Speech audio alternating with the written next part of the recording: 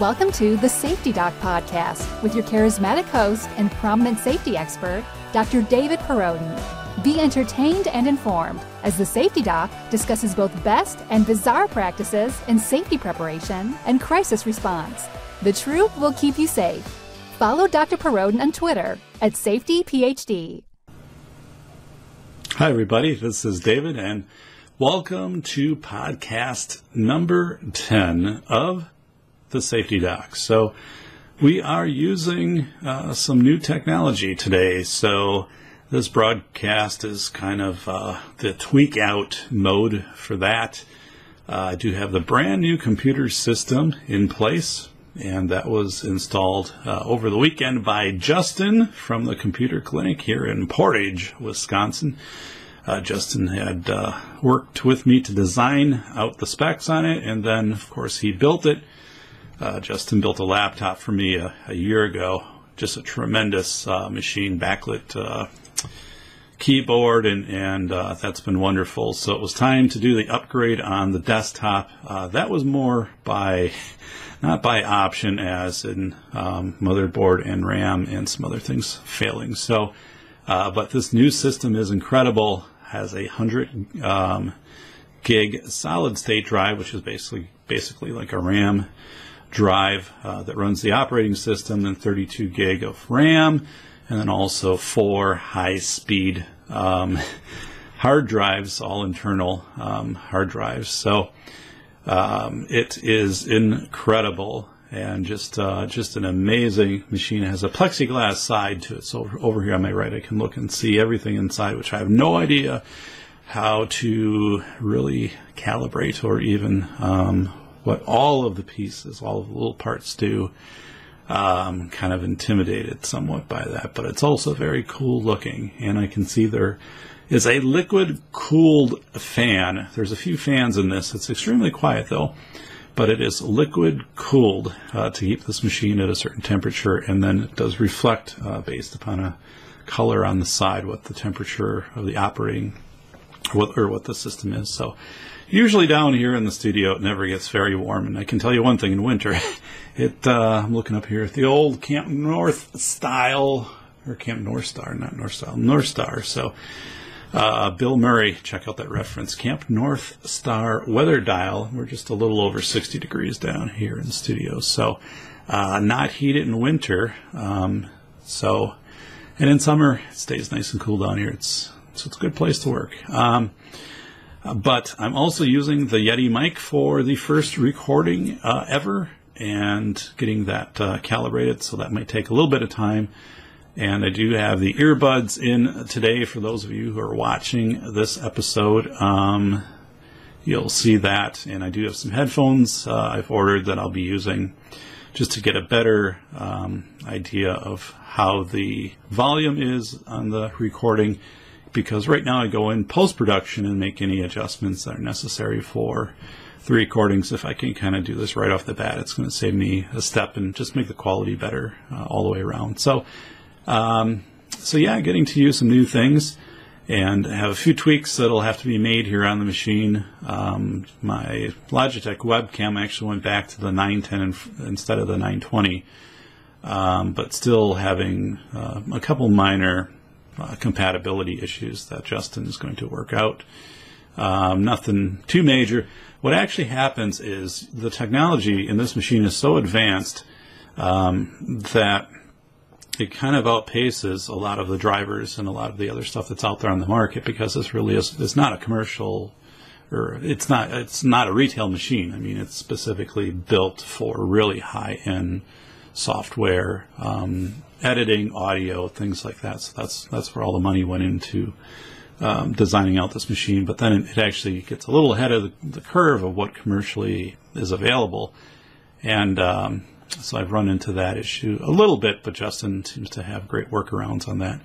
So this, again, is the Safety Doc Podcast for podcast number 9. And also, first of all, I do have a little different lighting setup. I have a special light which is above the camera, which is aimed toward me to give you some more just straight light from me. Otherwise, I kind of the old Safety Doc face here wasn't lit up, or I had a little bit of shadowing, so hopefully this will be better. I'm going to kind of tweak that out too. So Safety Doc number 9 was a show. Remember, I officially told you we're changing to a show, and that's what we were going to have. Well, guess what? We're moving back to podcasts. So the reason I was going to do a show, and I guess it's just a matter of taste on the vernacular you use for these, but I was looking at going at an AM/FM syndication opportunity, which is still out there, and I might definitely pursue that, which would get me out to 42 additional markets across the United States. But right now, I don't want to take that on until I get more comfortable with the new setup that I have going here. And it looks like one of my monitors is kind of not level, so I don't know why, but I did have a stack of paper underneath one of these when I moved it finally and cleaned it, and I was like, obviously it was ripped up and kind of there to level it, and I can just tell right now this monitor is not level, but not a real big deal. Main monitor here's fine. So, but yeah, so I did have the Safety Doc show. The thought is the word show would be more appealing, because I am looking at about every third episode to have a guest on, which is usually somebody I'm going to go and interview in person, do that with a webcam, and then kind of convert that over, or maybe by phone or something like that. So, and then eventually I want to get to the point where I can get this coordinated with Skype and do some interviewing that way and get that recorded. So that's where I was looking more at a show versus the podcast format of just sharing the information. But I really believe this started out as a podcast of me after I completed my dissertation, my PhD down at UW-Madison, wanting to continue to convey information about safety, school safety, decision making. So, hey, guess what? We're podcasts, and that's what we're sticking with. It's a Safety Doc podcast. So a couple of years from now, when we're up to episode 200 and the trivia question comes out in the old, trivia quiz thing, which episode of the Safety, Doc was actually a show and not a podcast? The answer to that is number 9. So the rest are all going to be episodes, including podcast. So which one was a show and not a podcast? It was number 9. So master that. Put that little piece of knowledge away. Might be your winning response. We'll have to see. So anyway, new computer. I get a kick out of. I have a ton of boxes now. Apparently, I need to keep in case anything needs to get sent back or anything like that, or just in general. The tech guy saying, "Well, if you upgrade this, you might be able to resell this down the road, like this part or whatever." I'm like, "Okay, first of all, I'm never going to do that." Because this machine is awesome, and I'm just not, and I'm not a gamer, so I'm not high-end video gaming and stuff like that, where I'm going to keep continuing to need to go to additional graphics cards and things like that. But yeah, and then he said there's all these stickers which you can put on the sides of your machine, which have like the different Asus motherboard and Sabertooth, this feature and whatever, and all these really cool looking things. I'm like, yeah, okay, I'm never going to do that. Like, the case is black, the side is plexiglass, I can see inside. It's good enough for me. I'm really happy with that. So yeah, I have to find a place to keep these boxes. Right now they're all kind of in back. It's kind of messy back there. I have things taken off of the main desk area because I had so many cords with the old system. I actually have a huge box, like a huge box full of just cords I no longer needed. And then also I had a Logitech surround sound, which was pretty old, probably like 12 years old. And the subwoofer had actually rotted out on this thing. I didn't realize it until I was moving it. It just kind of became powdery on the bottom, of course, so that wasn't working. I did order a nice pair of Bose speakers to go with this. And again, I'm not jamming out down here or anything, and this isn't that big of a studio area anyway. But those should be arriving in about a week, which is really going to be a nice upgrade, I think, in sound quality. And then it's also not going to take up any space because they will just go into a space where 2 other speakers were. The previous system had, I think, had 4 or 5 speakers, because it had a big center one, and then it had the subwoofer, so this would be a lot more concise. And so yeah, it's nice not to have so many cables, by the way, too, because to get in back of the system to try to dust or hiccups clean or do anything like that. It was just almost impossible. So,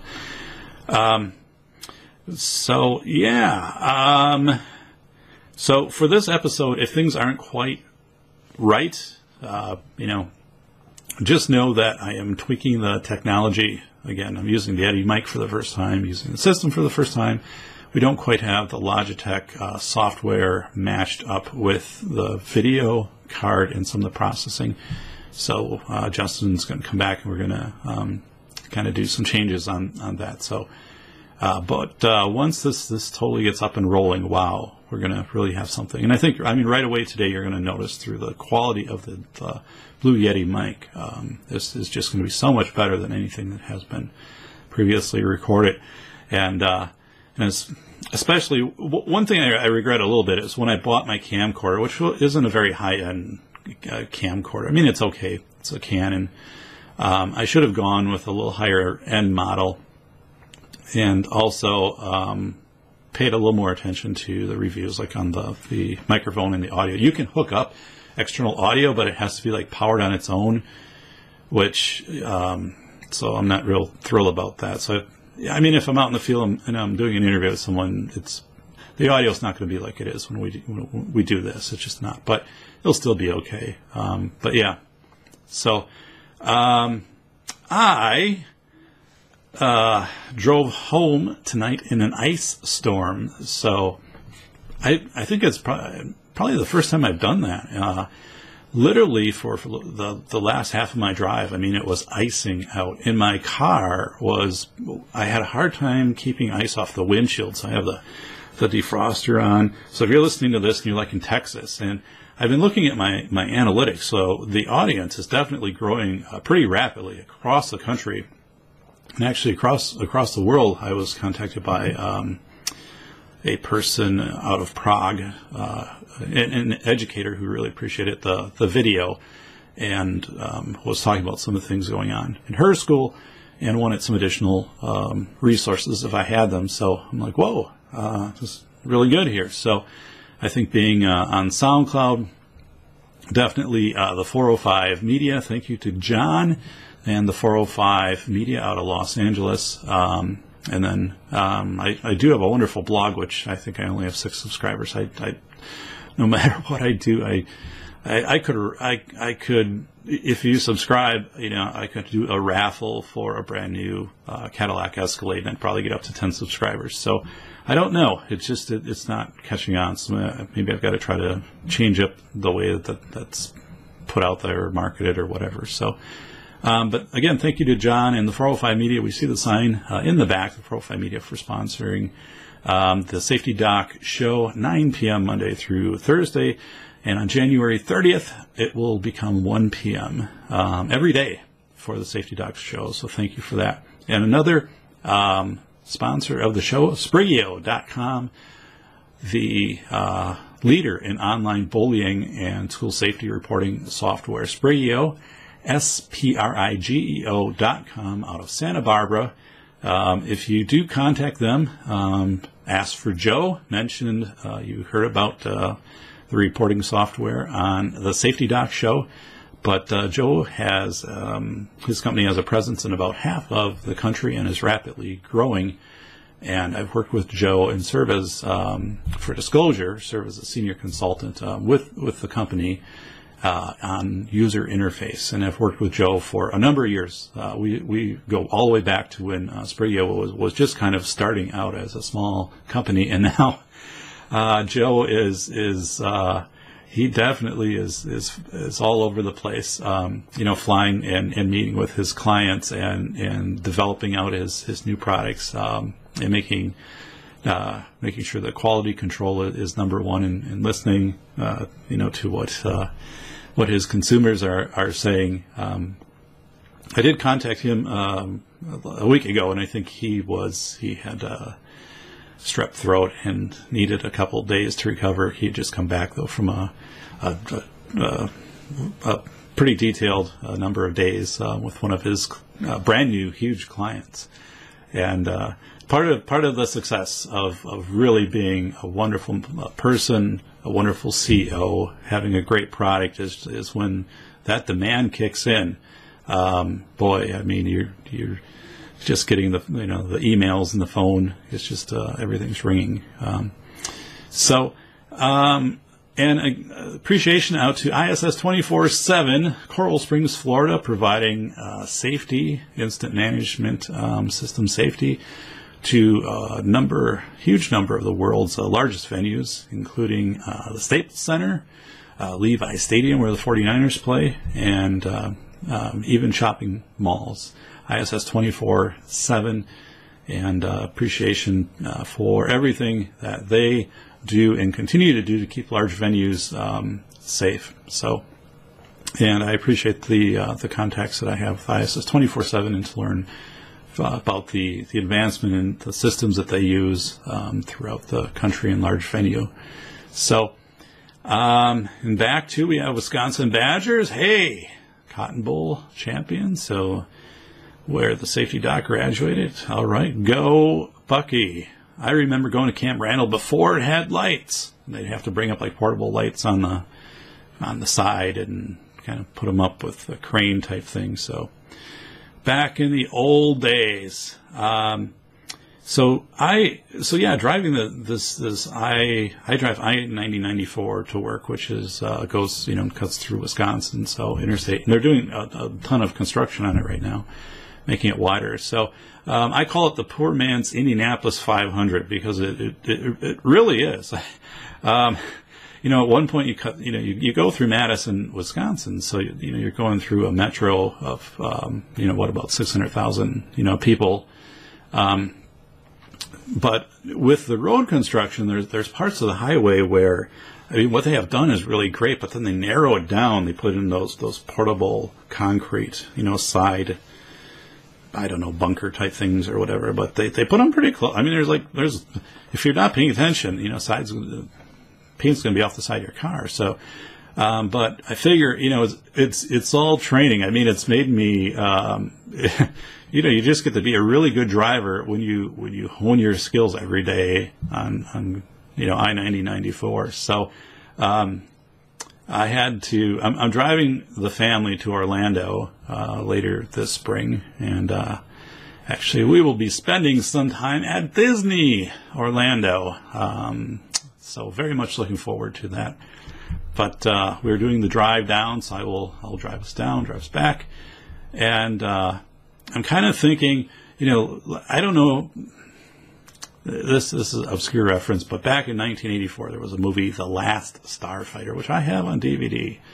And it was, the main character, his name was Alex Rogan, and he's probably like 17, 18 years old, and he's out, lives in this mobile home park, and he's out by the office playing this video game.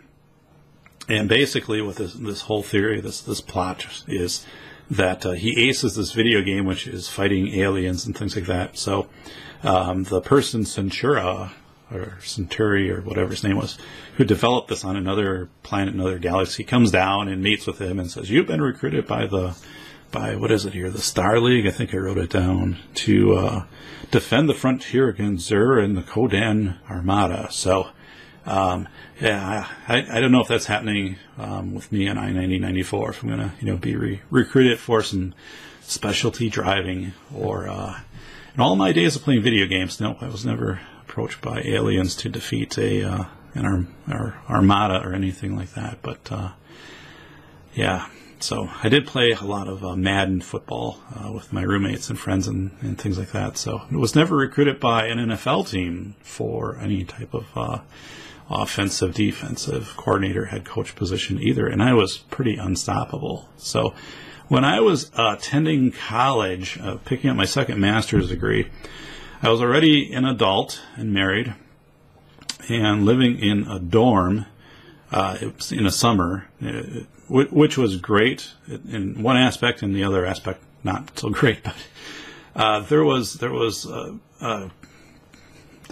the people my age, like in our 30s, and then at that time, there were the 18, 19, 20-year-old kids who were taking classes in summer. And there was this one kid who was he was like the dorm legend of Madden football. And anyway, somehow word got out that I I had played, and I still had played a little bit to that day. But he wanted to challenge me to a game. Finally, I accepted this challenge. So this is kind of like a Jerry Seinfeld episode of when Jerry runs against the guy that you ran against in high school and beat him in the race and things like that. But I refused to play because I thought I'd be embarrassed because, I mean, this kid, quote unquote, probably played all the time. But I played him. So we packed his dorm room. So it's this mixture of, 18, 19, 20-year-olds and then the 30-year-olds, so cheering, two generational, sides there. And I ended up winning. And I actually remember the game pretty well. I had the Saints was the team that I took, and I kept going. I don't even know who was on the roster back then. I mean, but I kept going to my tight end for completions, and this guy threw an interception, and I basically knew if I could get one turnover, I could probably win the game. And he threw an interception, and I ended up winning. And so was a little bit of a legendary event up there at UW Superior. And I don't even remember what dorm I stayed in. And it was interesting too. It was being renovated at the time. They were just putting in cable, like fiber, for computers and stuff. So you'd come back from class and your stuff would be covered in dust and all of that, and it's just a mess. I mean, it's just a mess. They actually gave us that semester for free, that you stayed there. So So I have, Amazon used to do, I don't have Amazon Prime. And I think they're really, if you don't have Prime, they're starting to send a message to you of, hey, if you don't get Prime, you can still do the free shipping, but we're really going to slow it down.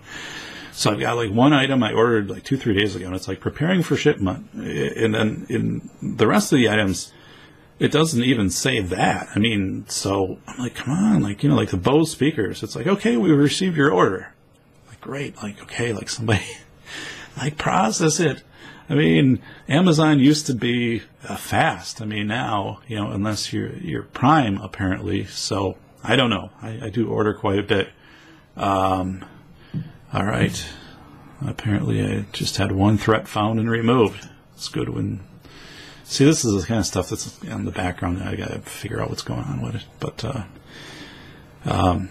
But anytime your computer steps in and removes a threat against you, it's a good thing. So, this podcast talks about small group model.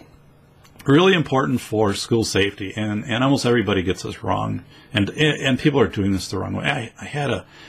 Somebody had a tweet under number sign school safety, and it was in the last week or two, and it was due to recent violent incidents or whatever in our school district, we are holding this community forum to help you shape our safety protocols and whatever. So please show up at the Performing Arts Center on this date or these dates or whatever. I was going to copy that and reference it. Now it's gone, or I just can't find it, which is probably really what's happening. But those type of things are so common. It's a really bad way to do safety is to invite the community in to help you develop your safety protocols. It's just, and let me tell you why. So let me start going through the examples. I have a little bit of a cold, so I'm sorry about that.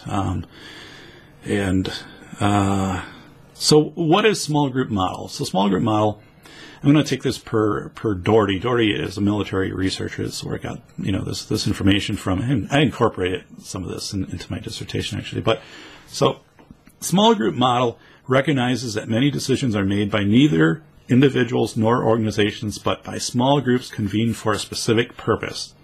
So in a school, it's pretty common to have small groups that get together. Here's a group that's going to, work on designing the new report card out. So, you're going to have somebody, different teachers from different levels on there. Maybe somebody from the tech department saying, well, okay, you can do this, and this is how it'll look if we email parts of this out, or it can pull data from other parts or whatever. But, so that type of stuff happens all the time in schools. But I'm going to give you an example of a high stakes small group model decision, which isn't school related, just to start building out a context for us. So one is, let's say that there's a highly contagious pandemic, which is discovered in the United States. So tomorrow it's discovered, and all of a sudden, boom, it starts to take off like wildfire. What would happen? Here's what would happen is you would have a small group model that would be invoked.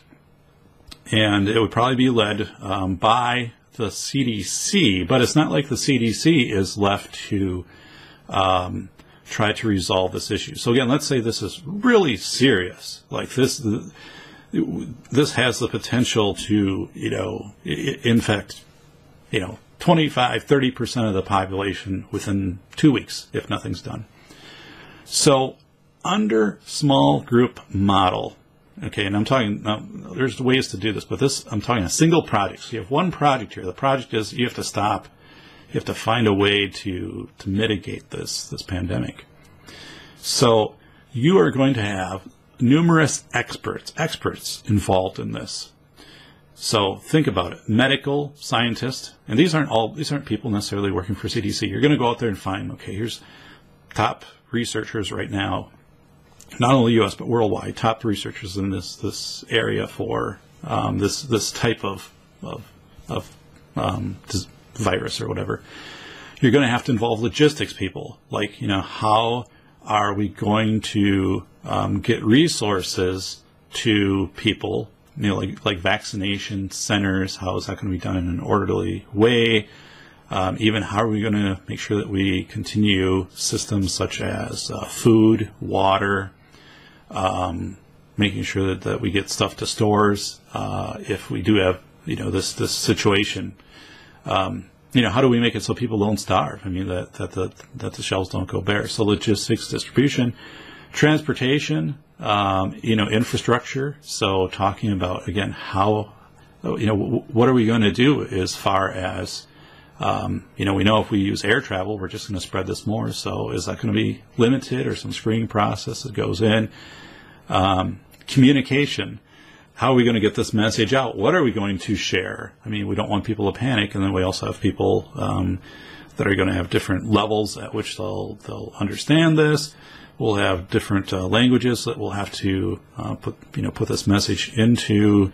Different modes of communication. Are we going to, TV? Are we going to go up on billboards? Are we going to start doing some house to house? I mean, how? So you're going to have experts in that, in communication.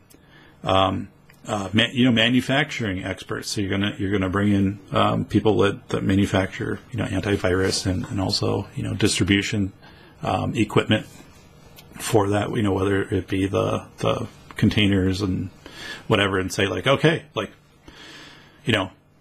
how are we going to do this? Like from yours, we're going to need this many doses of whatever. You're going to have the military for the involvement if it goes to martial law, or even to help coordinate, get these resources together. And then you're going to have all these subgroups that are going to come out of this. Like, for example, under logistics, you might have a global information integration specialist. So there's data out there they might mine of, like where's the most dense population centers and the roadways. Well, those aren't going to be people necessarily that will work directly with this group. They'll work under this group to feed information in. So you'll contact those specialists and say, okay, I need to know exactly the shortest routes for whatever, and I need maps of population densities and this and that. And so that's like a different group. So again, look at all the people that come to play at this, and they're all specialists. And this doesn't always work. And this is really high stakes. So, I use it as a pandemic thing, and I think Ronald Reagan, gave a speech. Well, I don't think I know, but Ronald Reagan included in a speech, how fast our differences would vanish, and we'd work together if we had like an alien force that we had to join our resources and talents with to defeat. So, hey, see the movie Independence Day. at play, we have global dynamics. So what's happening, not only U.S., but globally, what's happening to stock markets? Are people not traveling to the United States? Globally, what's happening? So you need that awareness. Contextual dynamics, like again, what is happening as far as hospitals being overwhelmed with this, with quarantines, with runs on food, gasoline, things like that. And then, very, very localized, dynamics too, such as, the communities where this is happening. I mean, are you completely quarantining, those communities, off? It's all part of like a systems theory, like it all happens with systems. So I'm just going to move us to another page here. So I do script these things out actually. So, okay, you get these experts are brought together and you're assuming that composite group is going to gel and they're going to function, they're going to be flexible, they're going to work together. They will then call upon other resources in order to achieve the target. So let's say the target here, again, is to mitigate, to stop this pandemic from spreading. So that's what you're hoping is going to happen with this trained group of professionals. So there are inherent dangers. Now, I'm talking about a model which has a lot of impetus to succeed because if it doesn't, we don't want, 30% of our population to die in 2 weeks from a pandemic. And there's, much vesting for everybody in this high stakes. And again, so you're looking at calling in these experts. And it's going to be a bigger group than that, but it can't be too big. I mean, so that's why I still call it small group, and then you kind of subdivide it up. And hopefully this group becomes something bigger than the parts, which we'll talk about in a second here. But there's an inherent danger of small group modeling. And this is what happens. Schools don't realize when they open themselves up for small group modeling and inviting in the community to basically script what their safety response will be, which does happen. I'll tell you why it happens too. But there's big dangers to this. One is, so again, Doherty was talking about one of the main dangers inherent in the social influences associated with small groups is the tendency toward groupthink, or basically that, so you have these people together and they just start thinking the same. I mean, they kind of start agreeing with each other instead of challenging each other, and they lose that objectivity to just again have that group think. So let's use group think in this way. So you're walking down a road and all of a sudden, like 100 people are running towards you, but not like at you. And as they start to go past you, your thought is probably, they're running from something. There's a reason they're running. I'm going to start running with them. So that becomes groupthink, although like you have no reason why they are running. So they actually there was a prank on TV where, they would do that, but then they would actually show like, people that would start, taking off and running with the group. But, so this whole groupthink, because there's strong internal pressure, you're the experts, figure this out. And by the way, like this is expanding this issue. So when you hear school safety, like there's an active shooter situation, or there's some severe incidents that are happening in a school, there's much pressure to have a very fast response. And we know that change takes a long time. If you plan out a good change system and a model to do change, it can actually take years to get to where you want to go if everything is done correctly. So when you accelerate those timelines, there's a lot of pressure. So there's pressure to come up, and there's pressure for that group to concede, which you don't want. You don't want people to concede. So you end up with that groupthink, people kind of conforming to that evolving group norm. In these situations, viable options might be discarded for popular options. So, again, it almost becomes like a jury type thing. You might have 2 or 3 people that have some options they're putting out there, which, they're good options, but they're not popular. It's like, well, if we do that, if we, we just tell, everybody, we're going to shut down, all of the mass or all the airlines, for 5 days or something like that. Maybe that's a viable option, not a popular option, though, because the airlines aren't going to be happy. People aren't going to be happy because they can't travel. And even though, the epidemic and whatever. So you have these balances that start to happen. And that's where you have to stay strong and go with keep the viable options in your heuristics. We talked about that before. I'll keep those out there. But there's no guarantee that group members are going to work well together. A number of these people probably have never met each other. You have a little bit of an ego, certainly. If you're coming in as an expert and you're assumed to have a level of expertise, egos are bruised. When people get challenged, they're probably not told in their field no very often. So that is something to there's no guarantee that group is going to function as a unit. Again, these are professionals in the area. So again, you're talking when you're in schools doing this and you open up a 500 plus seat auditorium or performing arts center and you have people come in and they start to have this group think of, well, we need to do this. We need to put cameras in whatever. We need to screen every kid. We need to have additional school police liaison officers standing at every corner. We need to this, and this, and it just snowballs. And that you have that because this is what people hear, like from the media and some other things and a little bit of whatever limited internet research, whatever they've done.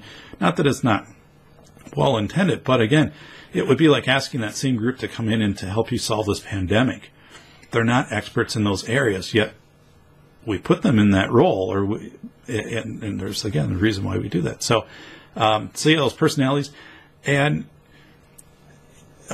to properly have small group function, you need a facilitator. You need someone to facilitate it. And in schools, sometimes this happens. They'll bring in a facilitator to do small group discussion, but often it's run by like the superintendent of the school or a school board member or like the local, the police chief or whatever. Well, that's not what you want, because as soon as that person starts to run that, and then they have a bias in what they are contributing to that and then reflection on that.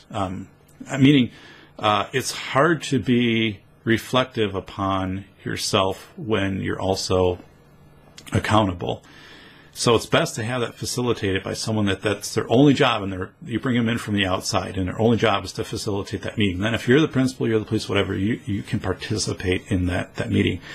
But that's another part of group, small model, that if you leave the group to kind of moderate itself without a facilitator, it's not going to be very effective in most cases, and sometimes it can completely implode.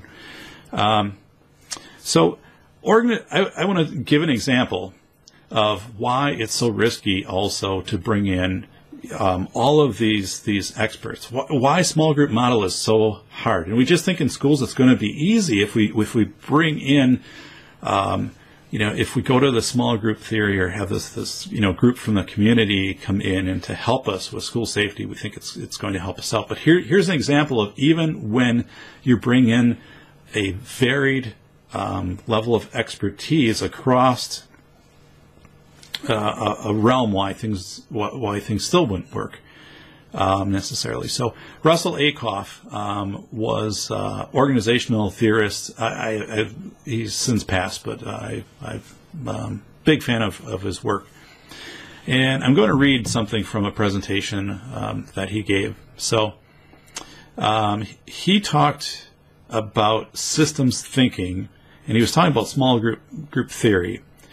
Basically, if you bring in, so let's say you bring in the expert from logistics and from travel and from the expert scientist in this area, and so again you have those top experts.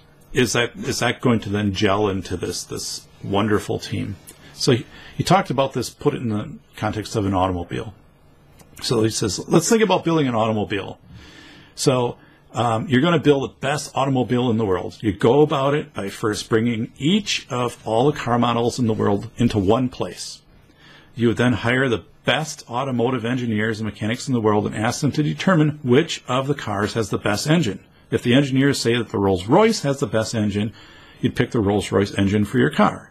Similarly, you would ask the engineers to find out which of the cars has the best exhaust system and pick that for your future car. Using this method, you and your team would go through the necessary parts for building an automobile and in the end have a list of the best parts available in the world. You would then give that list to your engineers and mechanics and ask them to assemble the car. What do you think you'd get? The answer is obvious. You don't even get an automobile. The parts simply would not fit together. An engine from a Rolls-Royce won't work well with an exhaust system from a Mercedes. The performance of the automobile is dependent on the interaction of its parts, not the performance of the parts taken separately. So, to have effective small group, so you're talking about these experts, it is a challenge. It's hard to do. It's necessary. So like in that model, there where he points out the challenges to that, you'd have to go then and create what the characteristics of all of those pieces are and to somehow facilitate and then design something that would emerge from that. I want to talk too about small group theory, the vesting part of that. So again, let's imagine this notice comes out from the school, like the one that I saw that was tweeted out, of saying, hey, we're going to hold this forum, and now it's not advisory, okay? This is something. It's not advisory. You're here to help us develop our safety response. There's a big difference. So you also have only limited vesting in that, and here's why. Those people who are coming in, they're going to go back home. They have their jobs and whatever. It's not like this is all that they are going to do. So you're kind of, they might know something about safety and they might have kids, in the system and whatever. But I'm going to give an example. Stefan Molyneux is a philosopher. You can find him on YouTube, Free Domain Radio. But he quit a job that was paying him $150,000. Talks about this in one of his podcasts. And all he had to do was work a couple days a week and quit the job because he wanted to write books. And he said the reason he quit the job was he knew once his back was against the wall, he would be fully vested into writing his books because that was the way he was going to make his living. So again, it's this level of vesting where people can come in and again, you think of that auditorium of people, talking about trying to form the school safety policy. They're there thinking about it that night or whatever, but then they're probably home after that, doing something else and preparing for their job and whatever. So if you really have small group model, it's hard to have people with their feet in different areas.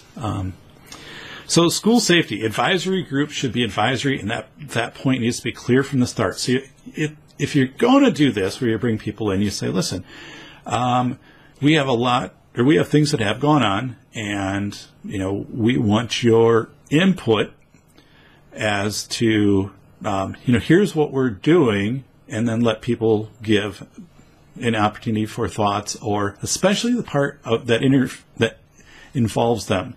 Like, one, do they understand what you're doing, and then how you're communicating information out to them? So my example is, when I was with the school district, I was in charge of developing an allergy policy. So I worked with our head dietitian, food service, and we went, researched, and put together, visited schools, whatever, but in our own context, put together what we thought our policy would be, and then also what our procedures would be, although those would be very contextual per the schools. We held listening sessions, or input sessions, I don't know, whatever we call them, but invited the community, publicly posted these. But these were not for people to come in to either say, yes, I like this part of your proposed policy and your practice, or I don't like this. So like, that you'd vote on it, something like that. You give everybody a Post-it note, and you put up on the things that you want in the policy and the things that you don't. And so it made it very clear from the start to everybody that, this was to give input and to give reflection that we would take under consideration, but the decision for how we would implement practices in each of the schools was our decision, and we would make that decision. It was not going to be decided by those forums. So that was very clear. It was very clear. I had in a different district I worked with, I had a parent that she was a self-proclaimed expert. Nice lady, but really was overstepping her bounds of wanting to inform, get parents together of kids that had food allergies, and then how to have those managed in the school. And really was getting to the point where she was sharing, wanted to share information which we didn't align with the way that we were handling food allergy and other allergy management. So I had to say, listen, this just isn't happening. So this isn't the way that we're going to do this. Like, we can co-present with you, you can give a perspective, but you're not going to establish our policy and practice for that. That's not your role. She actually became pretty upset with us, went and rented a hall off-site and tried to get some parents, and I think did get some people together. But we did have to make it very clear, though, that what she was telling them about allergy and allergy management was not necessarily what we were endorsing from the school, and that those were two very different perspectives. So tried to build that bridge, but when someone tries to get together and then was going to bring in some other parents and some experts from the field, I don't know who those would be, and try to get her own small group model to then, and she did it in this way where she was trying to help out, I think, the school, and so we didn't have to do this. But again, I was saying, you can't be telling people, this thing when it's not, vetted through us. So after Sandy Hook, a number of school districts sent notices home, and they sent notices home saying, because of Sandy Hook, we have we're very concerned about your child's safety, and we are reviewing our policies, and we're meeting with police and reviewing our facility stuff and things like that. That was very, very common across the country. A number of schools did that, but some schools didn't. They didn't do that. My belief is it was a mistake to send such a notification home after Sandy Hook, and here's why. Here's why.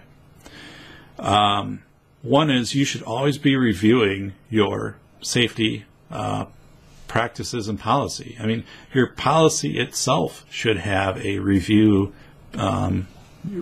schedule built into it. Like every other year it gets reviewed by the board, updated. But your practices are ongoing. I mean, so that is one thing. You should always be reviewing. Not that all of a sudden Sandy Hook happens and now it's like, okay, we have to look at what we're doing because we don't want that to happen here. The other part is you knew from what was being covered from the media what was happening at Sandy Hook or what had happened at Sandy Hook, but that's it. You didn't have the report that came out, from the FBI following, the complete investigation and the fact that Sandy Hook was structurally a very safe school. That the reality was and is to this day that type of attack on almost any school would have the potential to yield the similar results. And so you go out there and you're telling people And again, what are you really going to do in that case? Are you going to try to parents are going to want you harden the target, bulletproof. We don't want people to get through the doors. Well, okay. I mean, even if you did that, and again, I know schools that was their response. You do that, you harden a target, and what you do then is you just change the location for the attack. And we see, and you also change the mode for the attack. So, or the delivery system of the attack. So if it's going to be hardest to get in through the front door, then perhaps, the attacker's waiting till kids get out on the playground. Or instead of using a gun, now we're starting to see people who are just using vehicles and they're plowing into crowds. I mean, think of a playground. Think of as kids get off a bus. Think of as kids waiting. I mean, not to paint this dark picture, but I'm saying when you send a letter like that home, immediately after a Sandy Hook, the questions that I have is, one, you should always be reviewing your policy. Sandy Hook should not have caused you to change anything unless you weren't doing your job in the first place. And the other part is you're taking that from a media perspective of what's happened, and you do not know the safety procedures that were in place. If there's any benefit of having a communication after a sentinel event like Sandy Hook, I think it's to one, review your threat input systems. And I think if I were to send something home as an administrator, it would be, and first I would make sure that that's what the board and the principals wanted, and that we had, there were a lot of questions from the community. What I would say is, one, we continually review our safety, which, would be a true statement.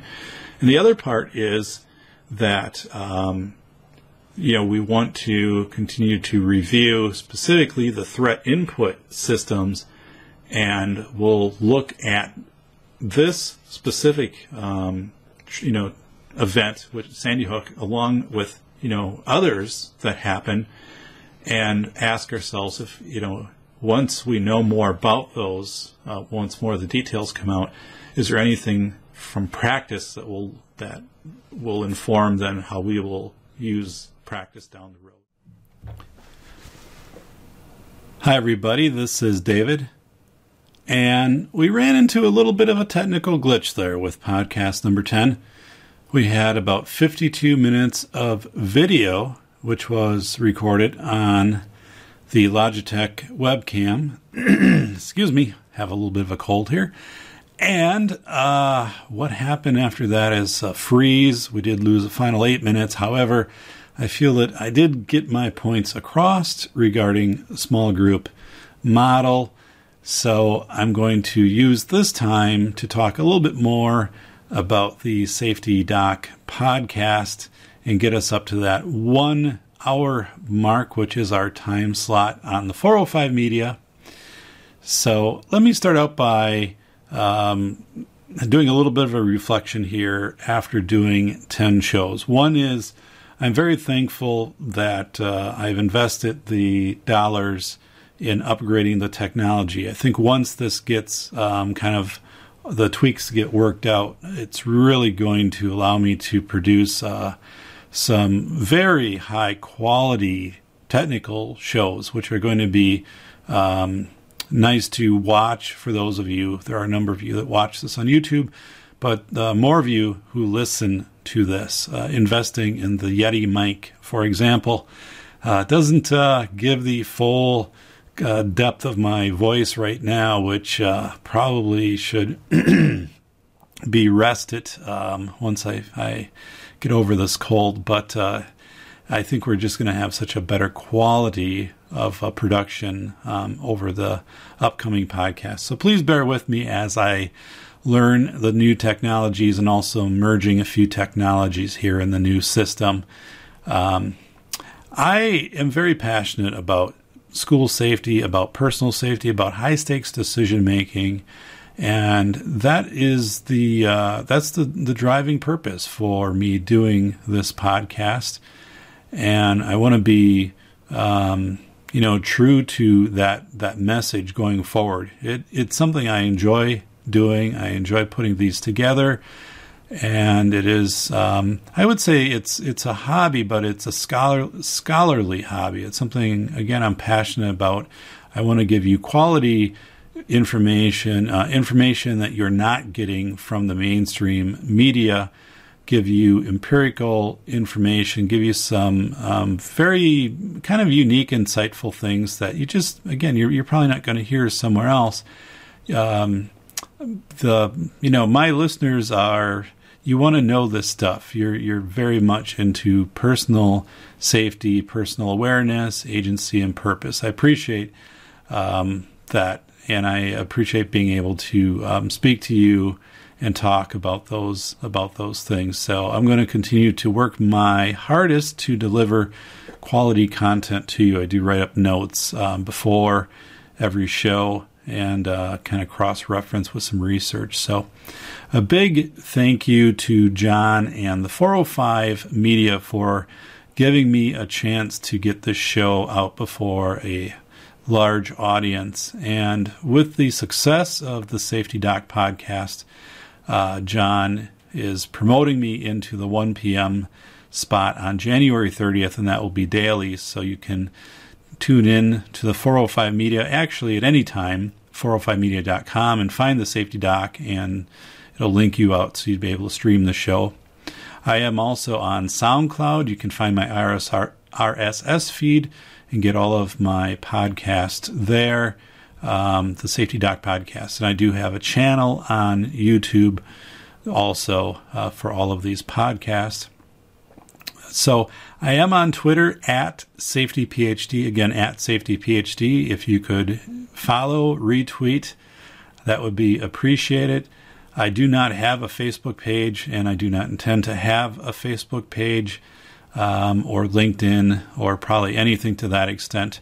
I do have a website, which is available once you get to the Twitter account. You can get to the website, and that is, again, very detailed and I think very helpful once it comes to school safety and personal safety in general.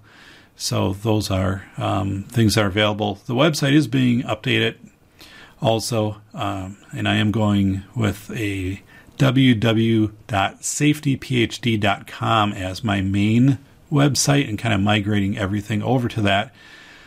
Being known as the Safety Doc, I previously had a small consulting operation which was called Crisis Prep Consulting. It still exists, but I am merging that over, so everything is just under the Safety Doc, so it aligns with the podcast.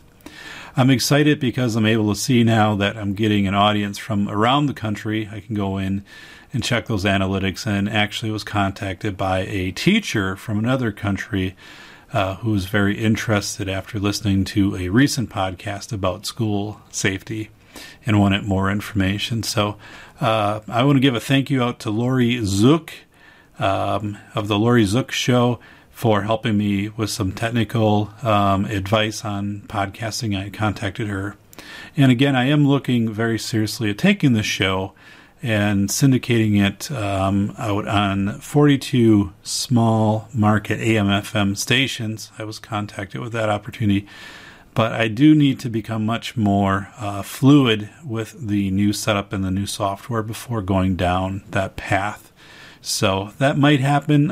It would have no effect, though, on what I do with the 405 Media. Definitely. I hope to be with the 405 and with John for a very, very long time and working with that league of extraordinary podcasters.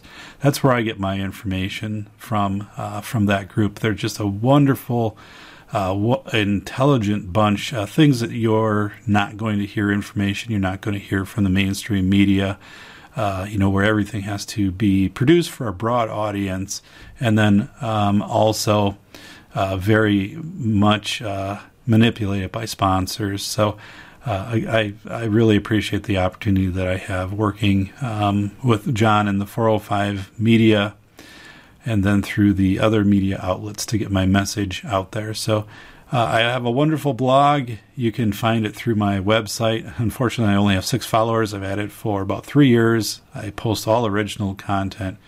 Very informative on a number of safety-related topics, so I encourage you to pursue that too. I'm wishing you the very best at safetyphd.com, at safetyphd. This is David, and thank you very much from the Safety Doc.